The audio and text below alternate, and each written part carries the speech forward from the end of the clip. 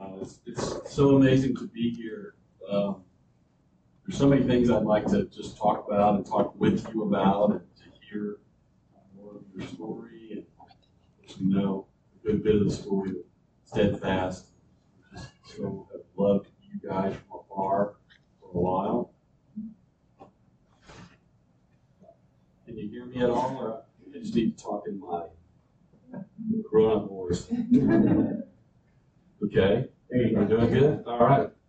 Yeah. So there's all kinds of things I would love to chase rabbits on and just tell you little quippy things that would be helpful.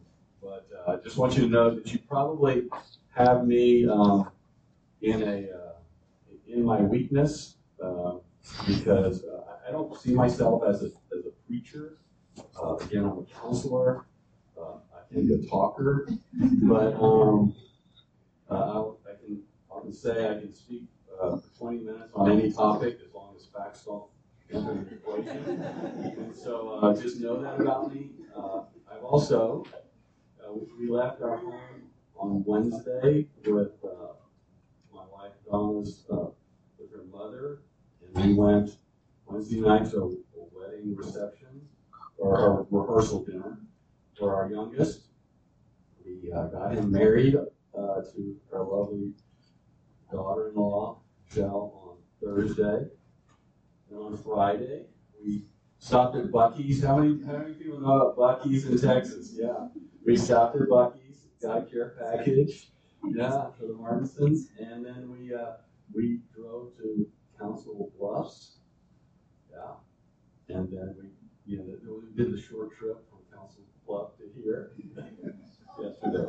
So yeah. So we're going to be talking about a lot of different things this morning. I'll jump into my teaching, but one thing I've been reading Psalm 119, and I'll be talking about it. And I often think about Psalm 119 as kind of a marathon of Psalms. You know, it's 176 verses. Kind of reframe that now. It's kind of Psalm 119 is now the drive to North Dakota. That's the Psalm. So you think you're near the end, and then there's another 6 hours. But we're so glad to be here. We're so just happy to just learn more about your home, your church, your surroundings, your city, and we've loved Fargo from afar for a long time. So I'll just jump in, and yeah, it's so good to be here, and just an honor. Really, I feel like you've invited me into your home. You've invited Donna and I into your home. So, yeah, so my name is Jim Burke, and I'm a congregational elder at the Austin Stone Community Church in Austin, Texas. I'm also a biblical counselor, and so that's how I meet a lot of people around the country, or, internationally, and that sort of thing. And then my wife is Donna. She's here, and so she has been dealing with all the hotel challenges along the way, and she has more challenges than I do about hotel understanding, that sort of thing. So we actually blended a family in 2000. We have 5 boys and a girl, and at the time they ranged in age from 19 to 12. So when we got married, we came home to 6 teenagers. Luckily, they're all adults now and profess to be, and we now have 11 grandchildren, and they range from the age of one's turning 4, and then the oldest is 19, going to college. So that's pretty amazing. Yeah. So let me jump in. I'll tell you a little bit about myself. I'll get into a story, and then I really do want to jump into Psalm 119 and do a little teaching on that. I actually grew up in a very small town in South Louisiana called St. Martinville, Louisiana. It's referred to as kind of the bayou country of Louisiana. That's known for its great cooking, its unique music of Cajun and Zydeco music, a lot of great outdoor hunting and fishing. And it was once, like on the license plate, it was called the Sportsman's Paradise at one time. And so we grew up there, and the culture was joie de vivre. It was the love of life. We didn't have the Puritan work ethic where I grew up. It was joie de vivre. And so, it was all about delighting in all this food and the culture and the music. Unfortunately, it was completely unredeemed. There really wasn't a culture of doctrine or a culture. I just didn't learn any of that growing up. And so it was unredeemed, but at the same time, it was delightful. And so recently, Don and I have had the ability to go back there and meet some of my neighborhood friends and see the culture. Donna grew up in Austin, and so it's very different. It's just 6 hours down the road, but it's very, very different culturally. And so it's just a delight, too, for me to remember and go back. So I think that is something important that we need to think about. That having said all that, there is something in common for all of us. We all seem to be looking for delight in something. And we all do find delight in something. We're all seeking a joy of living of some kind, a joy of life in something. However, this side of heaven, it seems like temporary joy is all that we have. Eventually we have to leave South Louisiana and drive back to Texas. On Wednesday we have to leave Fargo, these great temperatures, and drive back to Texas. We're expecting 100 and something when we get there. So everything on this side of eternity seems fleeting and fruitless.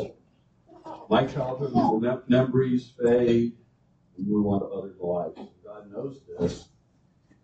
But the good news is that God does want us to have delight. And that's why He tells us to find delight in His Word. So I'm here to talk about God's Word today, and specifically how can we delight in it, in His Word. And again, I'll focus on Psalm 119. The ways this psalm challenges us is to meditate on God's Word and to delight in it. And then I hope to be able to illustrate how the psalmist who wrote Psalm 119 provides 4 ways in how to delight in God's Word. So not only delighting in it, but how do we do that? So before I start, let's just remember the gospel. And the worship team has done a good job of this, but let's just remember the good news of Jesus Christ, the Son of God, who died for our sins and rose again, and who's eternally triumphant over all of His enemies, so that now there is no condemnation for those who believe, but only everlasting joy. So this is the gospel we want to remember today.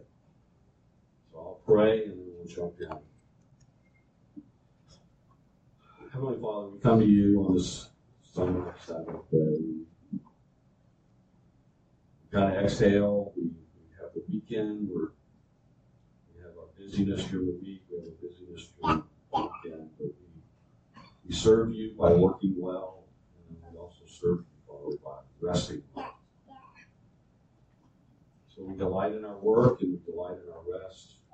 We just pray that for our time here, you would turn off the motors of our restless busyness and our restless amusement, that we might delight in the things that you find important. We pray all this in Jesus' name. All right, so just some basics about the Bible, God's Word. We just will remember that there are 66 different books of the Bible. There's 40 different human writers that contributed to the Bible, which took over 1,500 years to write. But we need to remember that there's really only one author of the Bible, and that's God Himself.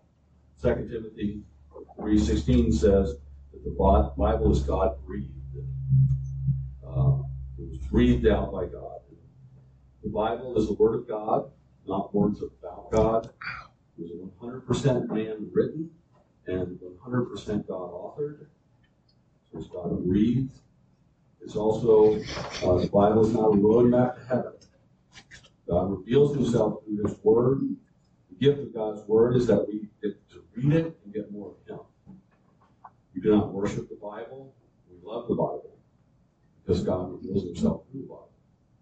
And we get more of God through reading and meditating on the Bible. So then some specifics about Psalm 119, and I don't know how many of you guys have ever really dove into Psalm 119, but it is the longest chapter of the Bible. It's near the very middle of the Bible. It has 176 verses. It was originally written as an acrostic poem, but we lose that in our English translation. But the parents of the Hebrew children would teach the Hebrew alphabet using the acrostic format of Psalm 119. So the first 8 stanzas would be the letter Aleph. The next 8 stanzas would be that letter Beta.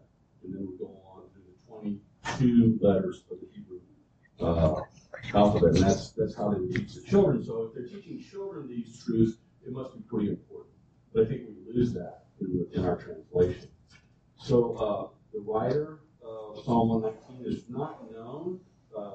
One writer possibly could be Ezra the priest, writing at the time of the temple being rebuilt. Others say King David may have written it, and then others even say Daniel may have written it. So the overall message of Psalm 119 focuses on the truth of God's word, and you'll see a lot of descriptive words like commands, precepts, laws, ways, decrees, wisdom, rules throughout all of Psalm 119. However, David Powlison points out that even more than mentioning descriptions of God's word, that is far and away the most common words used in Psalm 119 are first and second person singular pronouns. So you'll see throughout Psalm 119 there'll be a lot of I, me, my, mine, or you, your, yours. And so Powlison would say Psalm 119 is the most extensive I to you conversation in the Bible. When you think about that, it really is. It's fascinating once you start reading it and seeing it through those lenses. So think about this for a second. The most extensive I to you conversation in the Bible is found in Psalm 119. And this may be a new insight. But also begs the question, what does it look like to talk to God? Allison would say, see Psalm 119. So we look, here I'll just give you a small example. I'll take the last 4 verses of Psalm 119, just verses 173 through 176. And here's how, these 4 verses. It says, let your hand be ready to help me, for I have chosen your precepts. I long for your salvation, O Lord, and your law is my delight. Let my soul live and praise you, and let your rules help me. I have gone astray like a lost sheep. Seek your servant, for I do not forget your commandments. So you see that there are 4 short, in these 4 short verses, there are 4 references to precepts, laws, rules, and commandments. However, as Powlison points out, there are 16 examples of first person and second person pronouns, 4 times the number of references to God's word. And so it truly is, in Psalm 119, an I to you conversation. So with that foundation kind of set, we've kind of set the scene. Let me start with a personal story, and we'll shift gears for just a bit, and then we'll come back to Psalm 119. So this is a personal story about myself. In 1995, I found myself in my mid-30s, divorced, a single parent, near bankruptcy, no assets to speak of, living in a 1-room apartment, which was actually a single-car garage turned into an apartment, with 4 kids.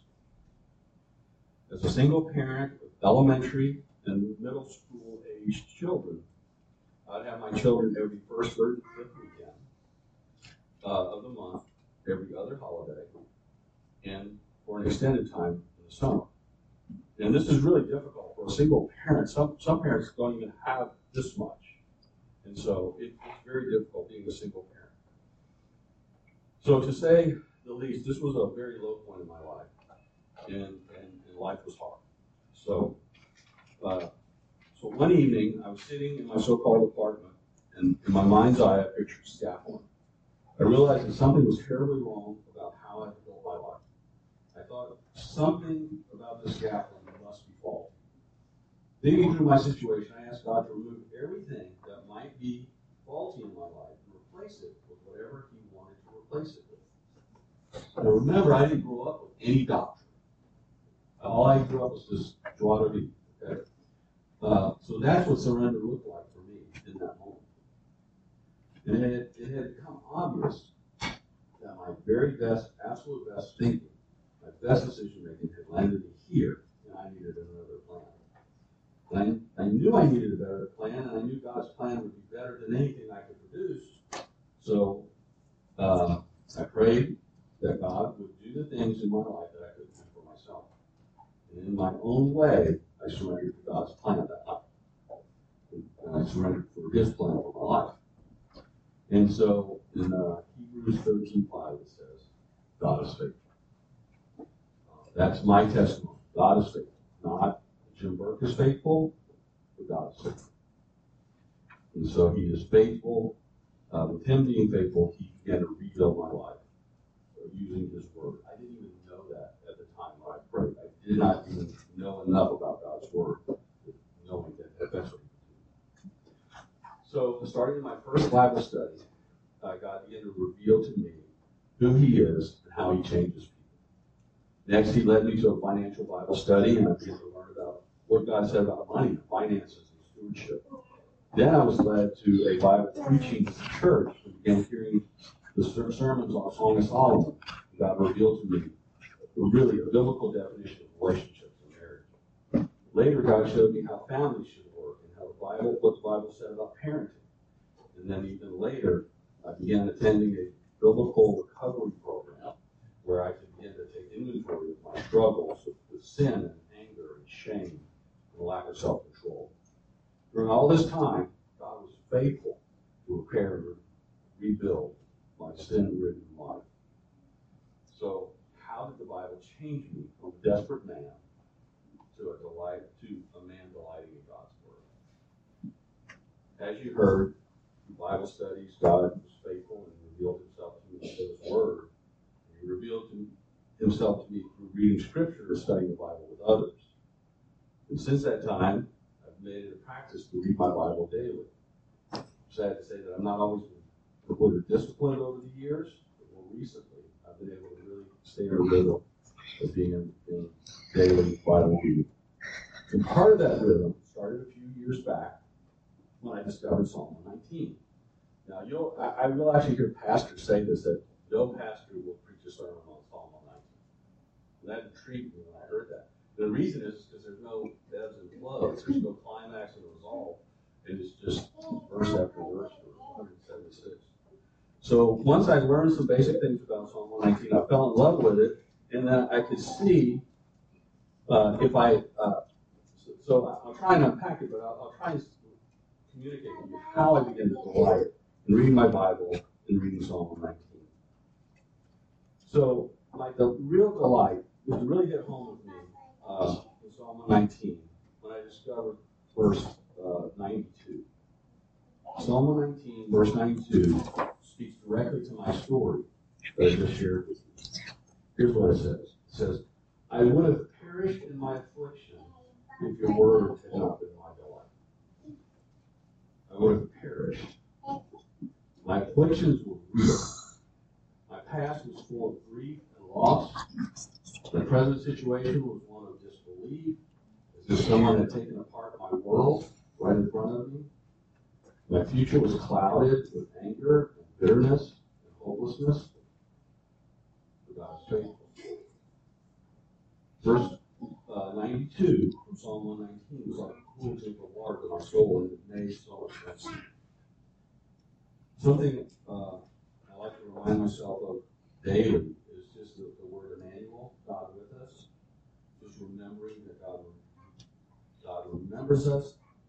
He remembers me specifically. He sees my situation. He hears my cries. God knows my pain. I could tangibly sense all of this just summarized in this verse 92. I would have perished in my affliction if your word had not been my delight. This verse was so clear and concise and comforting to me to know that God knows me and He loves me enough to speak to my specific situation. Think about this with me for a moment. In centuries past, back in the days that the psalmist wrote Psalm 119, God had him write these words of verse 92 so that he could reveal it and reveal himself to me in my specific circumstance in 1995. I was perishing in my affliction, but God had already known and had written down so that he could reveal himself through his word. Psalm 19. I got more of him. It may sound silly or a silly way of putting this, but it was like getting a Hallmark card. Have you ever had this happen and a particular life event is occurring, and inside the printed card is the exact situation that you're going through? It's like, how did they know? How did they know? It's like an amazing comforting feeling that you get. So there's more, but that's how Psalm 119, verse 92 gets. So as I continued to read Psalm 119, I found more verses that I could hold on to that brought healing to my situation as God worked in my life. I found more ways to delight in His word. Verse 14 says, "In the way of your testimonies I delight as much as all riches." So he speaks to my financial problems and gives me perspective. Psalm 16 says, "I will delight in your statutes. I will not forget your word." He instructs me to meditate on His word. My testimonies, or your testimonies, are my delight. They are my counselors. He reminds me that I found the ultimate counsel in Him. And then I've already read this one, verse 174. "I long for your salvation, O Lord, and your law is my delight." He reminds me that ultimately He will make all things right. Maybe not today, but ultimately a new heaven and a new earth are coming, and we can set our hope in that. So when learning to delight in God's word, each of these verses speak to me uniquely and specifically. Now, let's delve a little further into kind of the teaching around Psalm 119, because it does tell us how to delight in God's word. So it instructs us to delight in God's word, but then it also instructs us how to. So let's go through those. There's 4 means I'll talk about. So this comes from a Journal of Biblical Counseling article, again by David Powlison. It's entitled "Suffering in Psalm 119." So we'll just unpack it. The article talks about 4 means, and the first one is the psalmist says to God, the first means, the psalmist says to God, "You are, you say, you do." The second means is the psalmist says to God, "I'm facing struggles with." Thirdly, the psalmist says to God, "I need you to." And then finally, the psalmist says to God, "I'm committed to." There's just these 4 means, and then we'll just look at examples of each. Now, remember what we discussed earlier. Powlison called Psalm 119 the most extensive I to you conversation in the Bible, so let's see how that works out. Excuse me. So with the first, with these 4 means, we'll begin to see what Powlison is talking about. And for the sake of time, I'm just going to use a few small examples. I won't dive into everything. So, but you can, I'll challenge you to go through Psalm 119 and find more of these on your own, in your own study. So the psalmist says to God, "You are, you say, you do." The psalmist used short truths to communicate this. He says things like, "The earth is full of your loving kindness. Your faithfulness continues throughout all generations. Your hands made me and fashioned me." The psalmist reminds us that the Lord speaks wonders. Your law is true. Your word is very pure. Your word stands firm in the heavens forever. The psalmist reminds us that God destroys evil. You rebuke the arrogant. You reject all those who wander from your statutes. You remove all the wicked of the earth like dross. And then the psalmist reminds us that yet again, the Lord is merciful to me. You are good and do good. In faithfulness you afflicted me. Your mercies are great. So we choose to delight by speaking to God and to say to Him, say who he is back to him. Secondly, the psalmist goes to God admitting the struggles he's facing. The psalmist admits his struggles are twofold. First, the psalmist says, I face terrible things inside myself. There's something inside of me that's terribly wrong. The psalmist's own sinfulness, his own sinfulness, is an affront to an all-perfect God. The psalmist knows the sin condition of his own heart. Secondly, the psalmist faces something terrible coming at him from outside.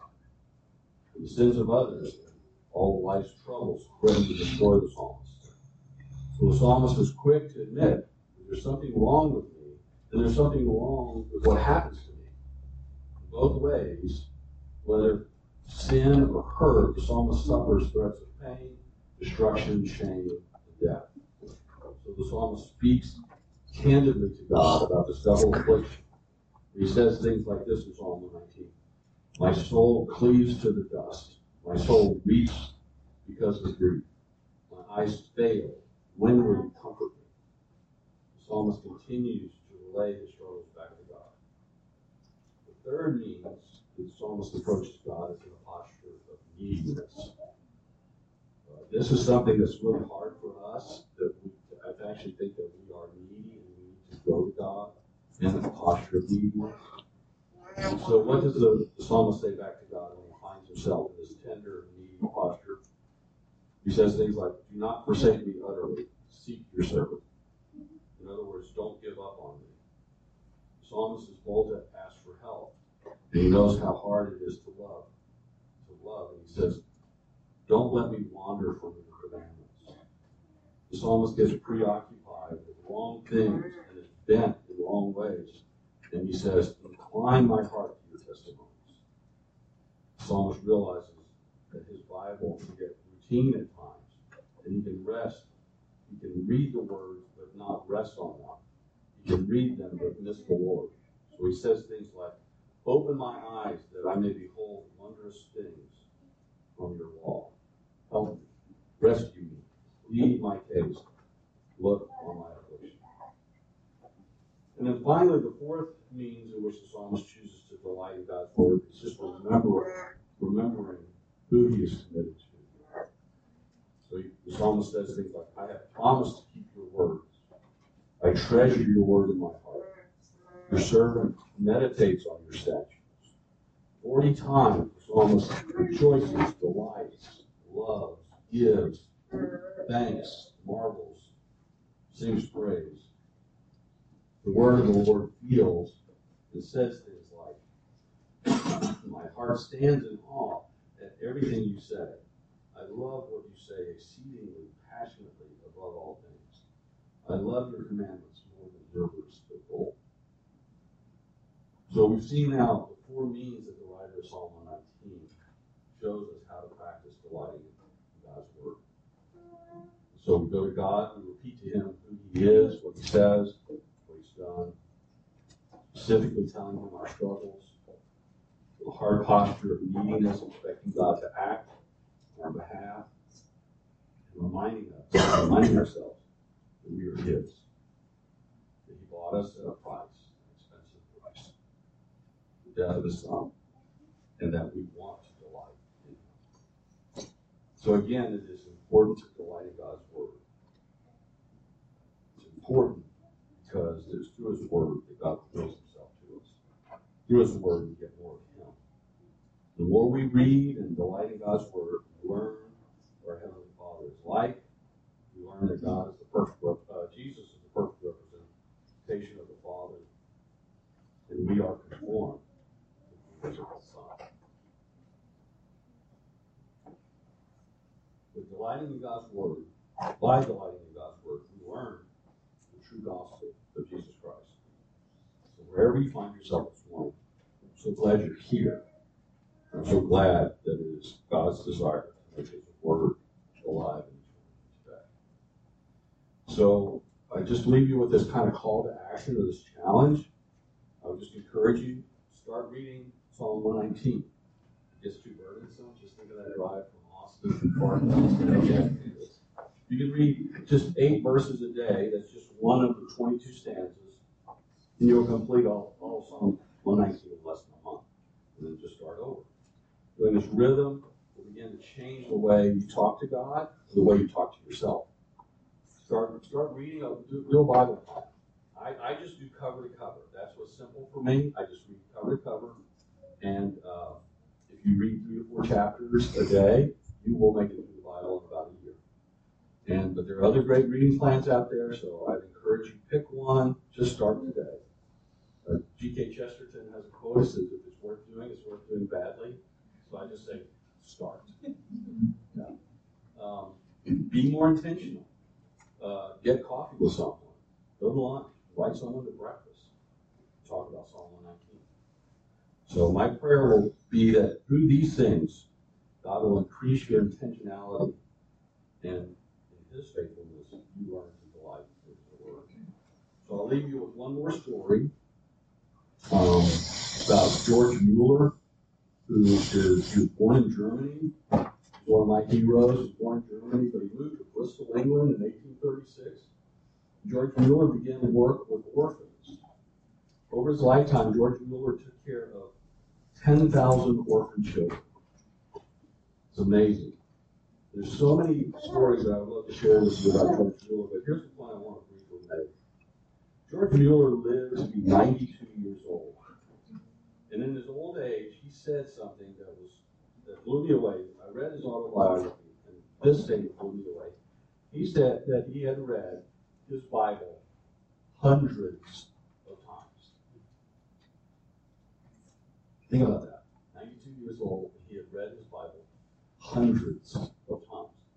And something just struck a nerve with me. It's like, I'm not that smart.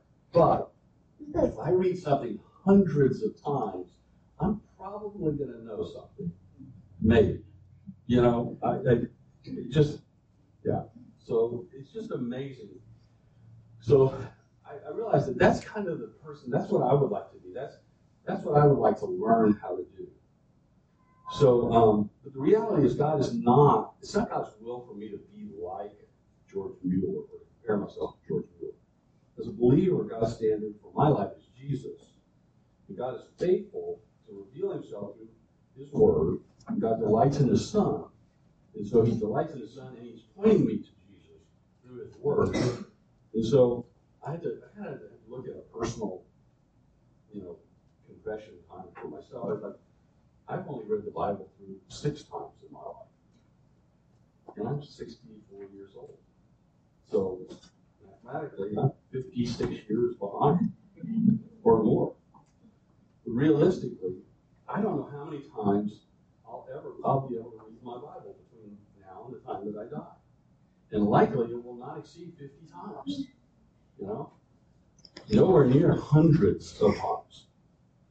But with the remaining years that I have, if I can make God's Word my ultimate delight, that is the delight I want to be known. So I pray that you will join me in intentionally delighting God's Word starting today. So let us pray.